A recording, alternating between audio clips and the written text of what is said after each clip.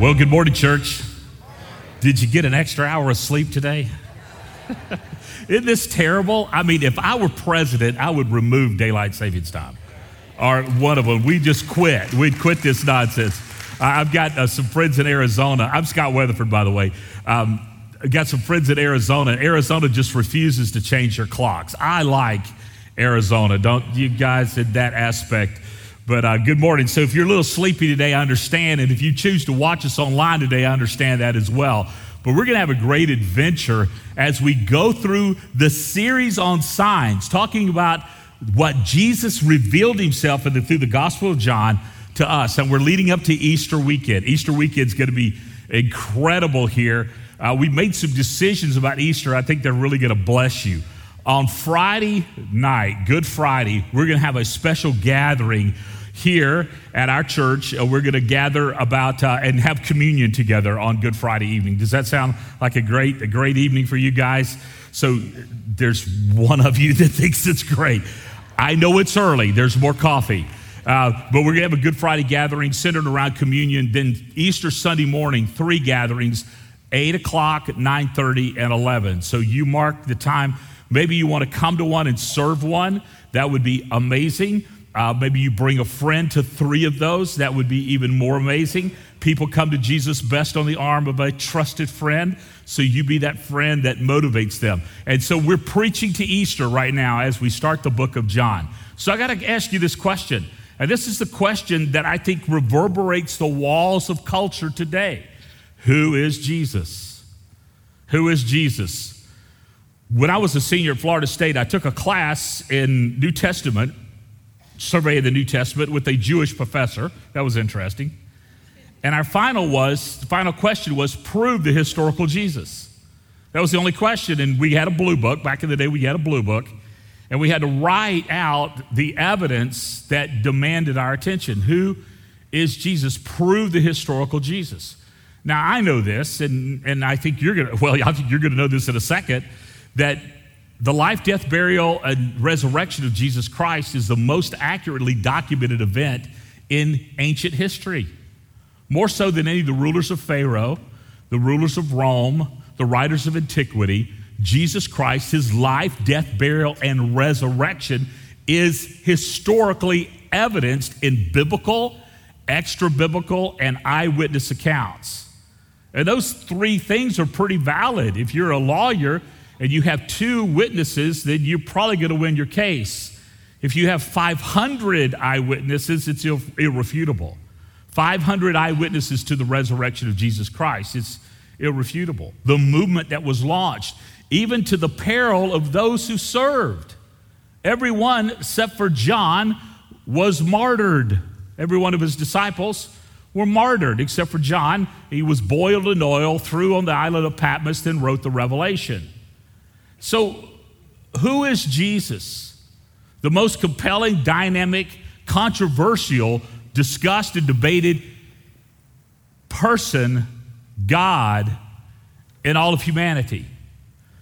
So here we're going to look at the book of John. C.S. Lewis said this about Jesus. I love C.S. Lewis, the theologian, philosopher, writer, scholar from our last century. He said this, that Jesus is either a madman, a demon from hell, or the Lord of life. If he is who he says he is, there's no neutrality with Jesus. Either you accept him or you don't. You can't stay neutral when it comes to Jesus. Now, I hear people say that to me, that they're neutral about Jesus. Well, that's a fallacy. You have to either accept him or you don't. So in this series that we're beginning today, we're calling it Signs. A sign is a direction, reflection, and advertising, or something that points beyond itself. If you remember the old comedy routine, here's your sign. When you were behaving poorly or ignorantly, here's your sign. Well, Jesus gives us signs, and John, proving the deity of Christ, being the pastor of this church in Asia Minor, proving the deity of Christ to his people, shows the signs of his deity. And so today we're going to jump into that, and we're going to begin with the first sign that Jesus performed found in chapter 2. Now, right off the bat, you got John the prologue, and he sets up the deity of Christ. He talks about his cousin, John the Baptist, who John the Baptist says, "Behold the Lamb of God who takes away the sins of the world." What I did this morning, I took my John Journal Bible, and I hope you got one. If you haven't, you can get one today. And I read the first 4 chapters of John this morning. Just read the first 4 chapters of John, and then just made highlights. And John the Baptist, Jesus' cousin, who had the Holy Spirit dwelling on him from conception, he says, "This one who's coming was before me." Now, wait a second.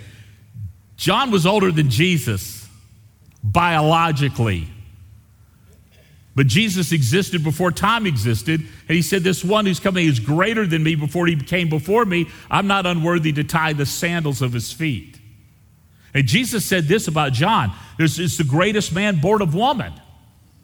And John saw his position of the deity of Christ. John the Baptist saw the position of deity of Christ, even though he was his cousin, superseding himself, and fell in submission to King Jesus. Interesting.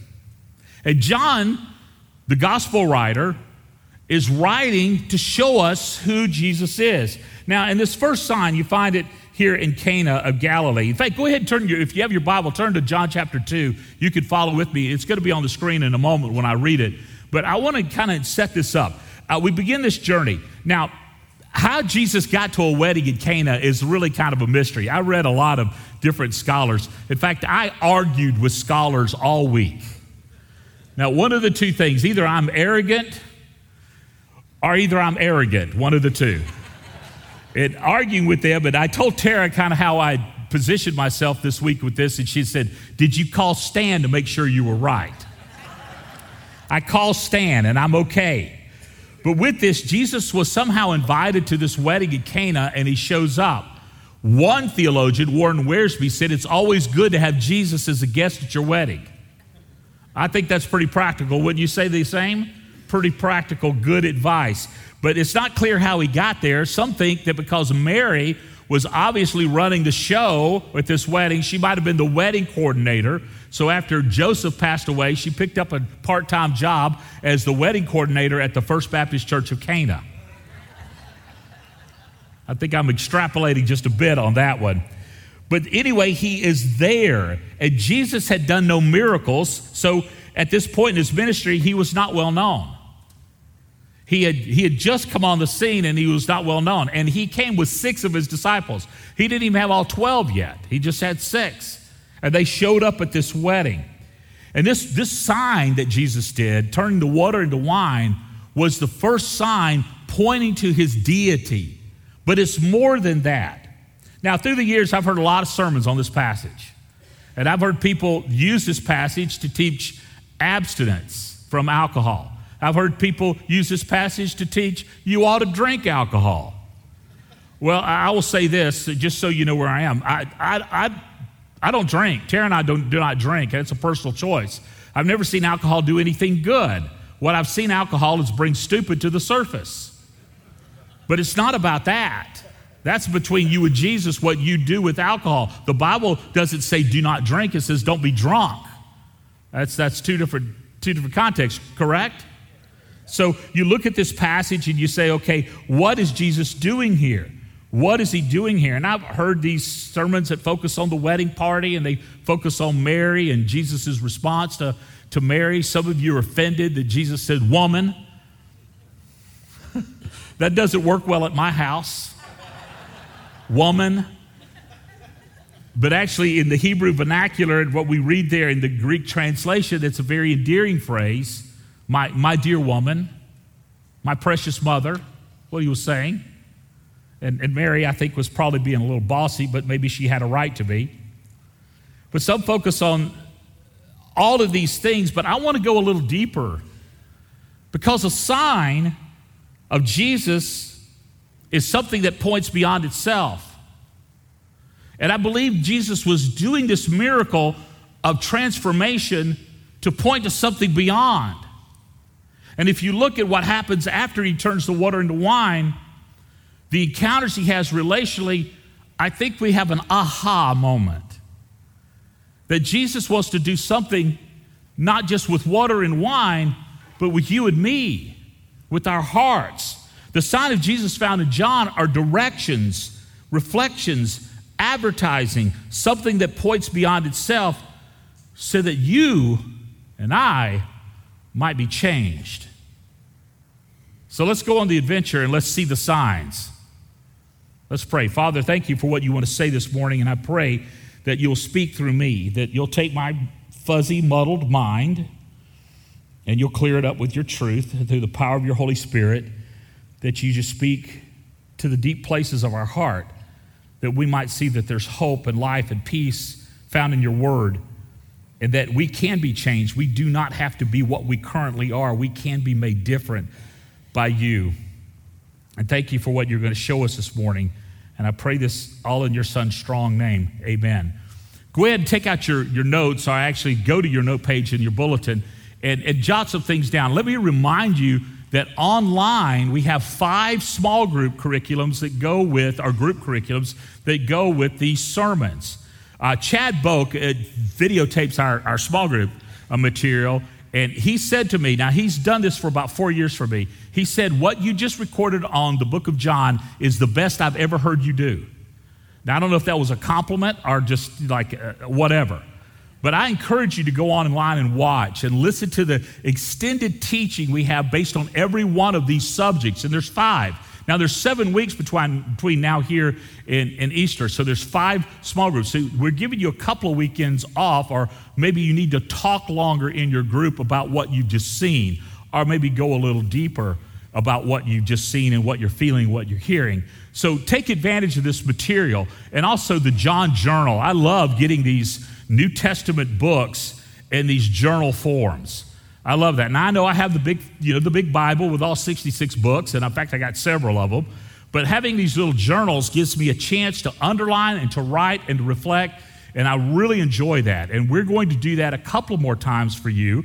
After Easter, we're beginning a series on Moses, and we're providing for you, actually you can purchase one of the best books I've ever read on Moses by Chuck Swindoll called Moses.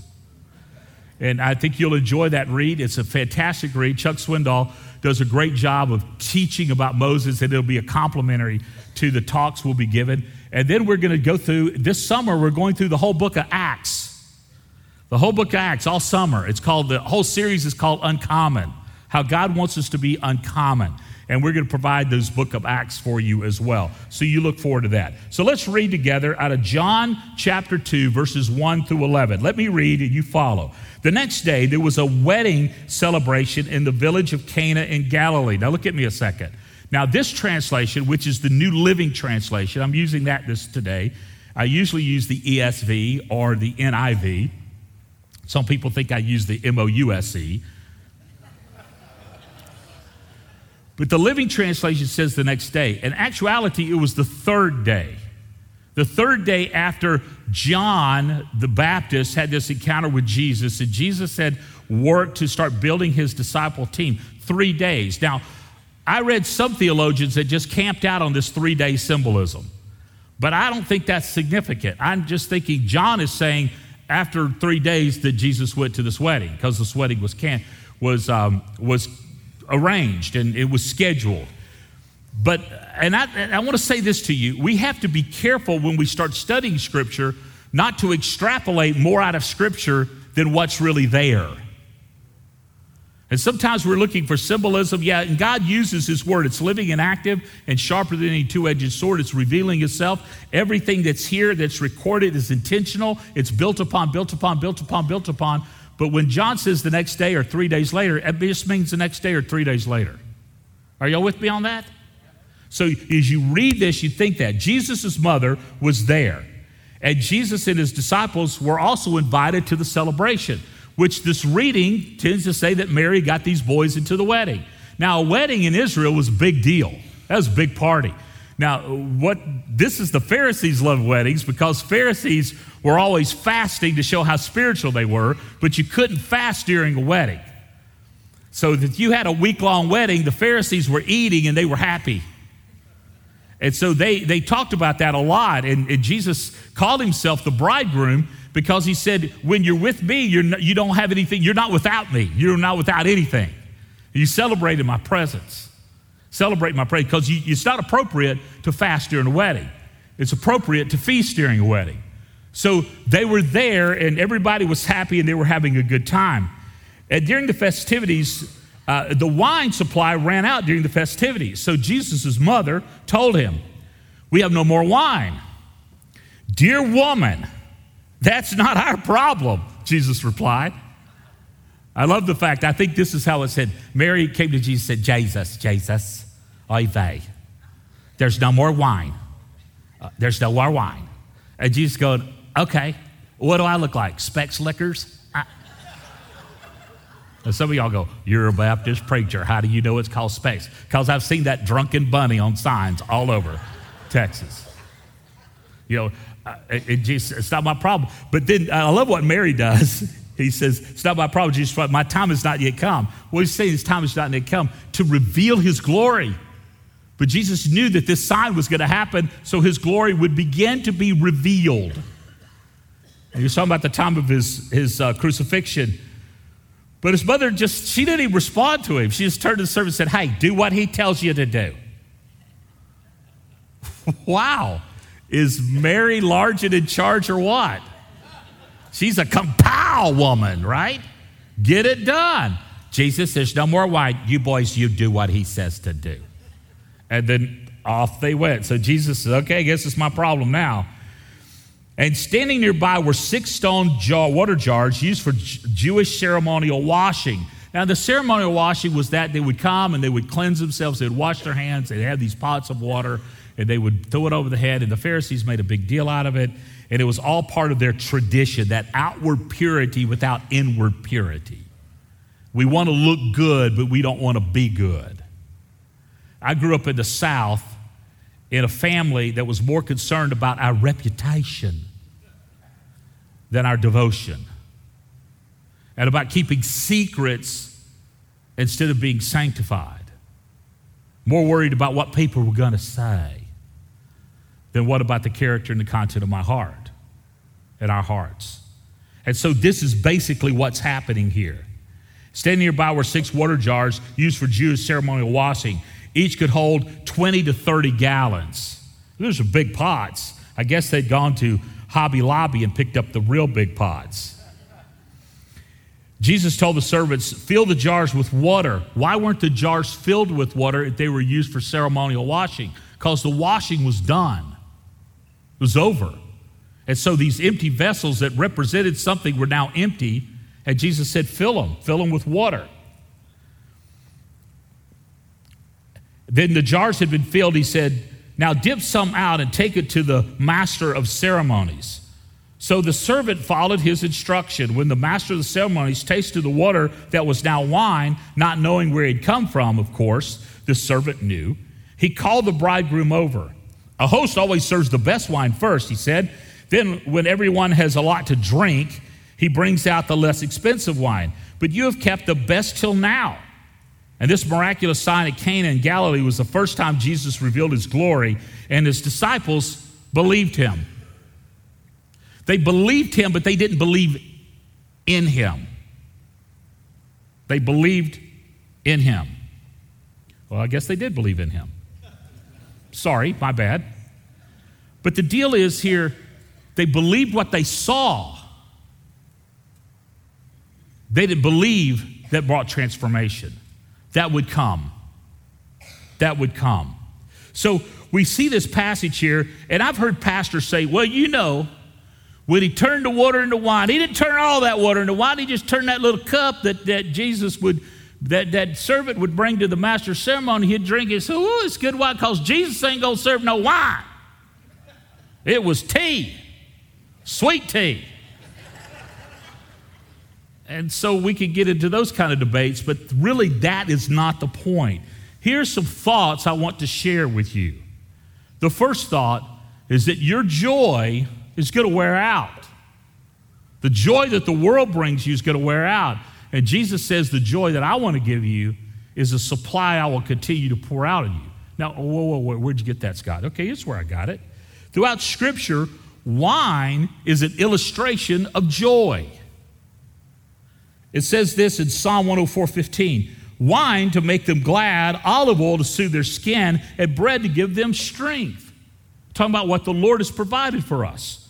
Wine to make them glad, olive oil to smooth their skin, and bread to give them strength. In the book of Judges, you have this kind of illustrative discussion about who is going to rule over whom. And in Judges chapter 9, verse 13, but the grapevine refused to be the king in this illustrated story that's being told.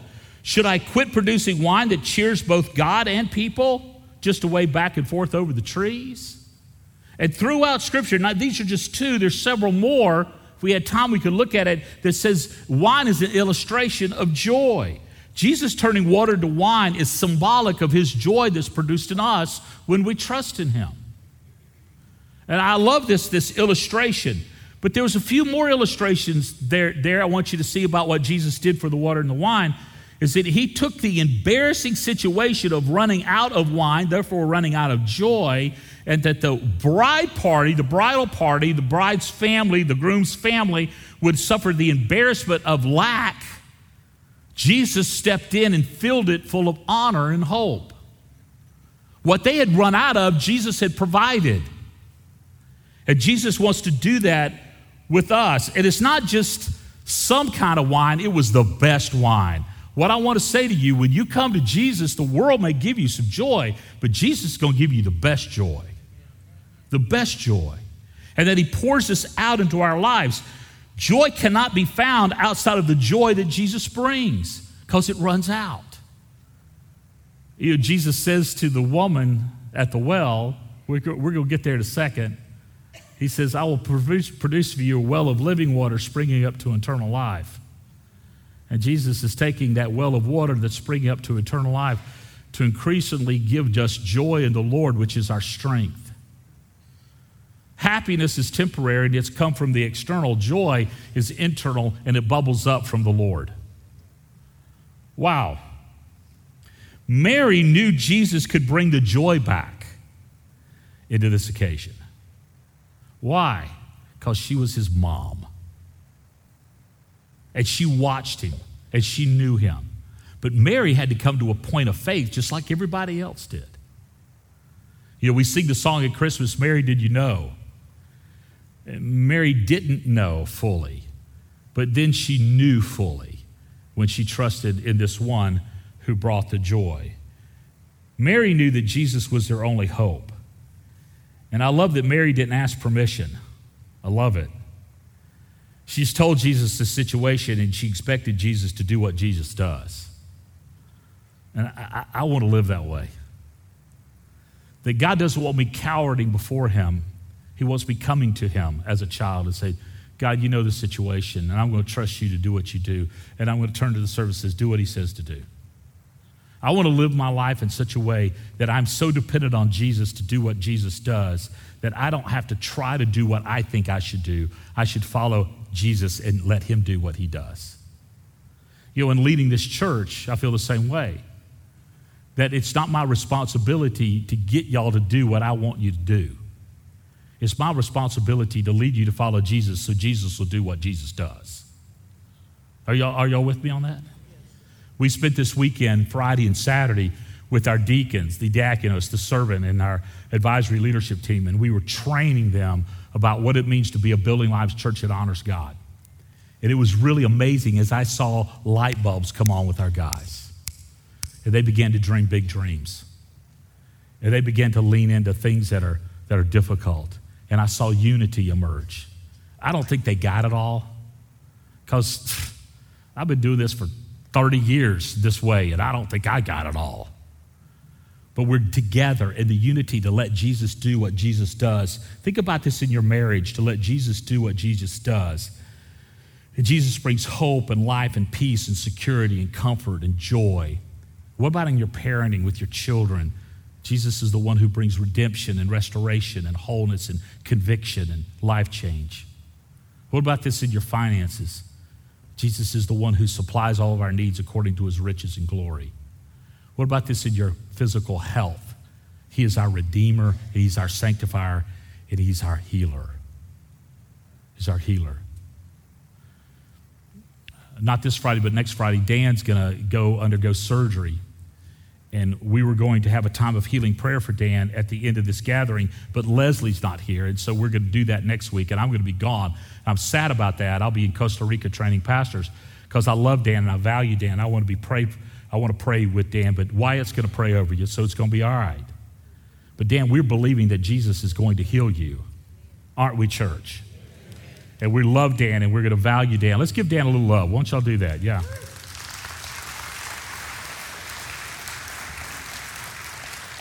We have no idea what Dan is facing, but Jesus does, and Jesus will do what Jesus does. And so we're going to trust him with that. And I love the fact that Jesus is intentional. This is about him showing his power over circumstances, that he's the Lord of all, even circumstances. So what water do you need turned into wine? What ceremonial pots have you been laying around empty that you need God to do something great in your life? What misery do you need God to turn into a ministry? What mess do you need God to turn into a message? All of this is to show you that Jesus is the master of change, and he wants to change you. The next thing I look at this passage and I see this, that we need a new relationship. We need to have a relationship with Jesus that realizes Jesus was at this party on purpose. He wasn't happenstance invitee. He was there by invitation, not sure how he got there, but he was there on purpose, and he was there by a purpose and for a purpose. Throughout the Old Testament, weddings were the point the people of Israel, were to point the people of Israel that they were literally married to God. And so in our relationship with him as the church, we're literally the bride. We are the bride of Christ. He is the bridegroom. We are to be married to God. That means there should be an intimacy and a love and a devotion to God that supersedes all others.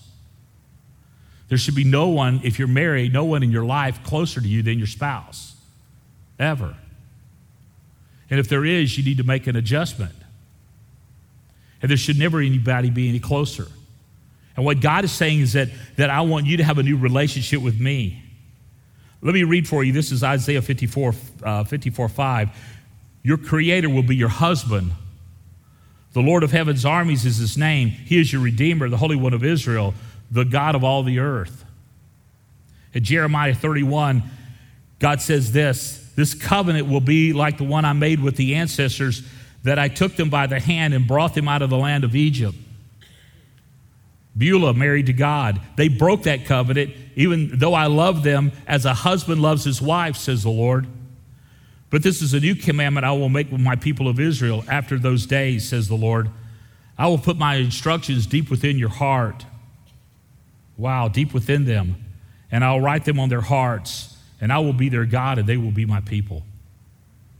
And what Jeremiah was giving us, the foreshadowing empowerment of the Holy Spirit, when we trust in Christ, he comes and he puts his love in our hearts because he seals us with his Spirit. And we're literally married to God. He used the water pots as a symbol of internal change. The external washing, the ceremonial, was to point to an inner purity that the people had missed. And Jesus said, no, I'm going to change your insides from ordinary to extraordinary. I'm going to work in your heart. From being empty water pots to being full. The first sign of Jesus was similar to the first sign that Moses performed for the Pharaoh of Egypt. And I love the intentionality. And Warren Wearsby, he kind of went down that rabbit trail for a while, and I didn't go down there with him very long, but I thought it was interesting that Jesus turned water into wine and Moses turned water into blood, and then Jesus would offer up the cup as the new covenant in his blood. And he did that intentionally because he was declaring that we need a new relationship. We don't need a relationship of legalism that the law brings. We need a relationship of life that the Spirit brings. Where the Spirit of the Lord is, there is life and peace. Where the letter of the law is legalism and tyranny. We need a new relationship. And Jesus took the embarrassment and he turned it to honor. We're out of wine. Oh, we have the best wine. Wow, you guys must be really loaded. I mean, money-wise, not the otherwise. You're really loaded. You see, the sign of Jesus was pointing to the life change that he would offer. Looking ahead, Jesus wants to offer you the best life. So let's look ahead. There were 3 encounters that happened right after this that I believe this sign was indicating those next things, and I want to take you on that journey. I really wanted to get there quicker than I did, but I'm going to take you on this journey. The next thing you see Jesus doing is cleansing the temple. He turns water into wine, and people go, wow. And then what he does, he goes into the temple, he says, we're going to change this. We're going to change this. And he says, what we're going to do is we're going to remove the barriers to people coming to know me so there's access to me. We're going to change your money-making to life change. And he cleanses the temple to give access. But Jesus knew people, and he knows us. And it says this interesting, after he clears the temple, there's some back and forth, that Jesus said this, John recorded it, but Jesus didn't trust them because he knew about people. No one needed to tell him about human nature, for he knew what was in each person's heart. Now, I find this to be really interesting. He knew what's in people's heart. My heart is deceptively wicked beyond all things. Are you with me? And so is yours. Most of the time, I don't even know what's in my heart. Most of the time, I'm going along my life and I do things out of arrogance or sloppiness or not paying attention, and I don't even know what's in my heart. But I have a Savior who knows what's in my heart. And when Jesus cleared the temple, what he was saying to us, and I believe this is so true, I want to clear the clutter out of your heart so I can give you a new relationship and a new life. I can change the religious landscape so your heart can be changed, because I know what's in your heart. And I chased that for a while in my study, and I thought, why would Jesus clear the temple that he would say he didn't trust people because he knew there was heart? And then the Holy Spirit says, God, I know what's in your heart. And what's in your heart is not that hot. And I want to fill your heart and fill your mind. I want you to be like me. Because everything we do here is about Jesus and how we become like him. I want you to have a cleansed heart. And then I thought this, okay, the temple's destroyed. Wait a second. I'm the temple of God. The Spirit of God now lives in me. That the dwelling place of God is in the heart of those who believe. You're the temple of God. And he wants a cleansed temple for his glory. I got convicted. Y'all just got quiet. You see, he knows we need this change. And then the next encounter he has in chapter 3 is with a guy named Nicodemus. A guy that on the externals looked like he had it together. A guy that was a Pharisee. A guy that was a student of the law. A guy that was religious. You might even call him Pastor Nicodemus. Pastor Nicodemus.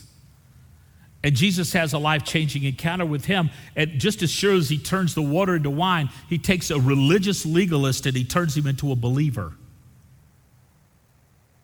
And he strips away the labels of religion from him and puts him in the new spirit. He said, Nick, unless a man is born again, he cannot enter the kingdom of God. And Nick's going, what?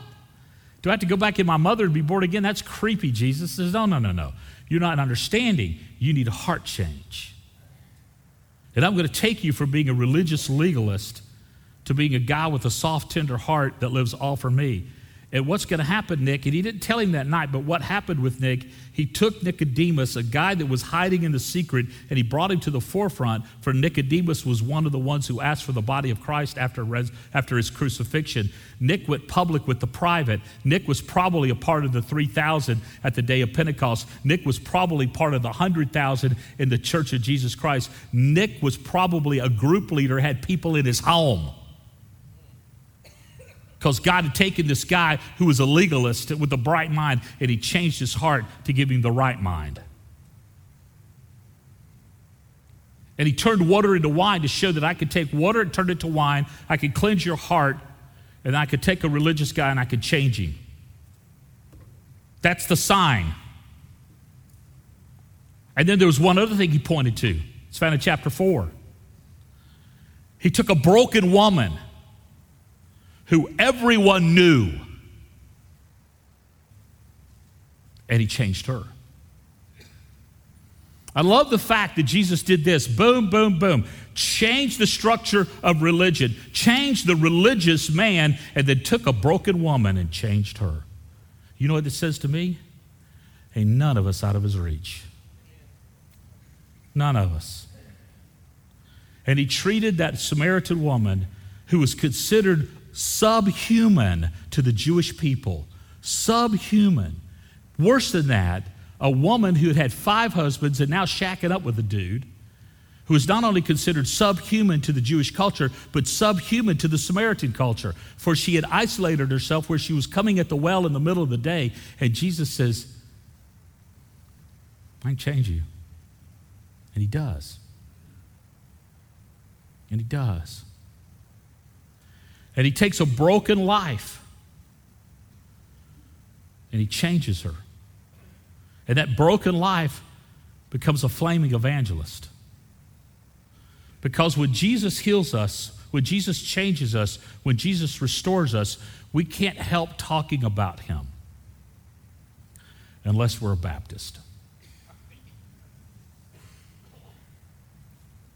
Unless we're a Methodist or Presbyterian or Catholic. It's time for us to be Christ followers who are grateful for King Jesus. And I look at the transformation that Jesus brings to these people, and I'm amazed that he could do it to me. And he does. And he does. And he could do it for you. And he will.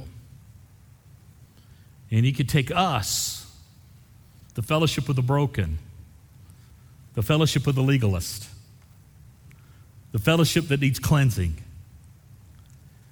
and he take the water of our religion and to turn it to the wine of his joy, and take our hearts that need purified to purify them, our religion that keeps us in bondage, and our brokenness that defines us and changes us and makes us new, a bride worthy of her groom.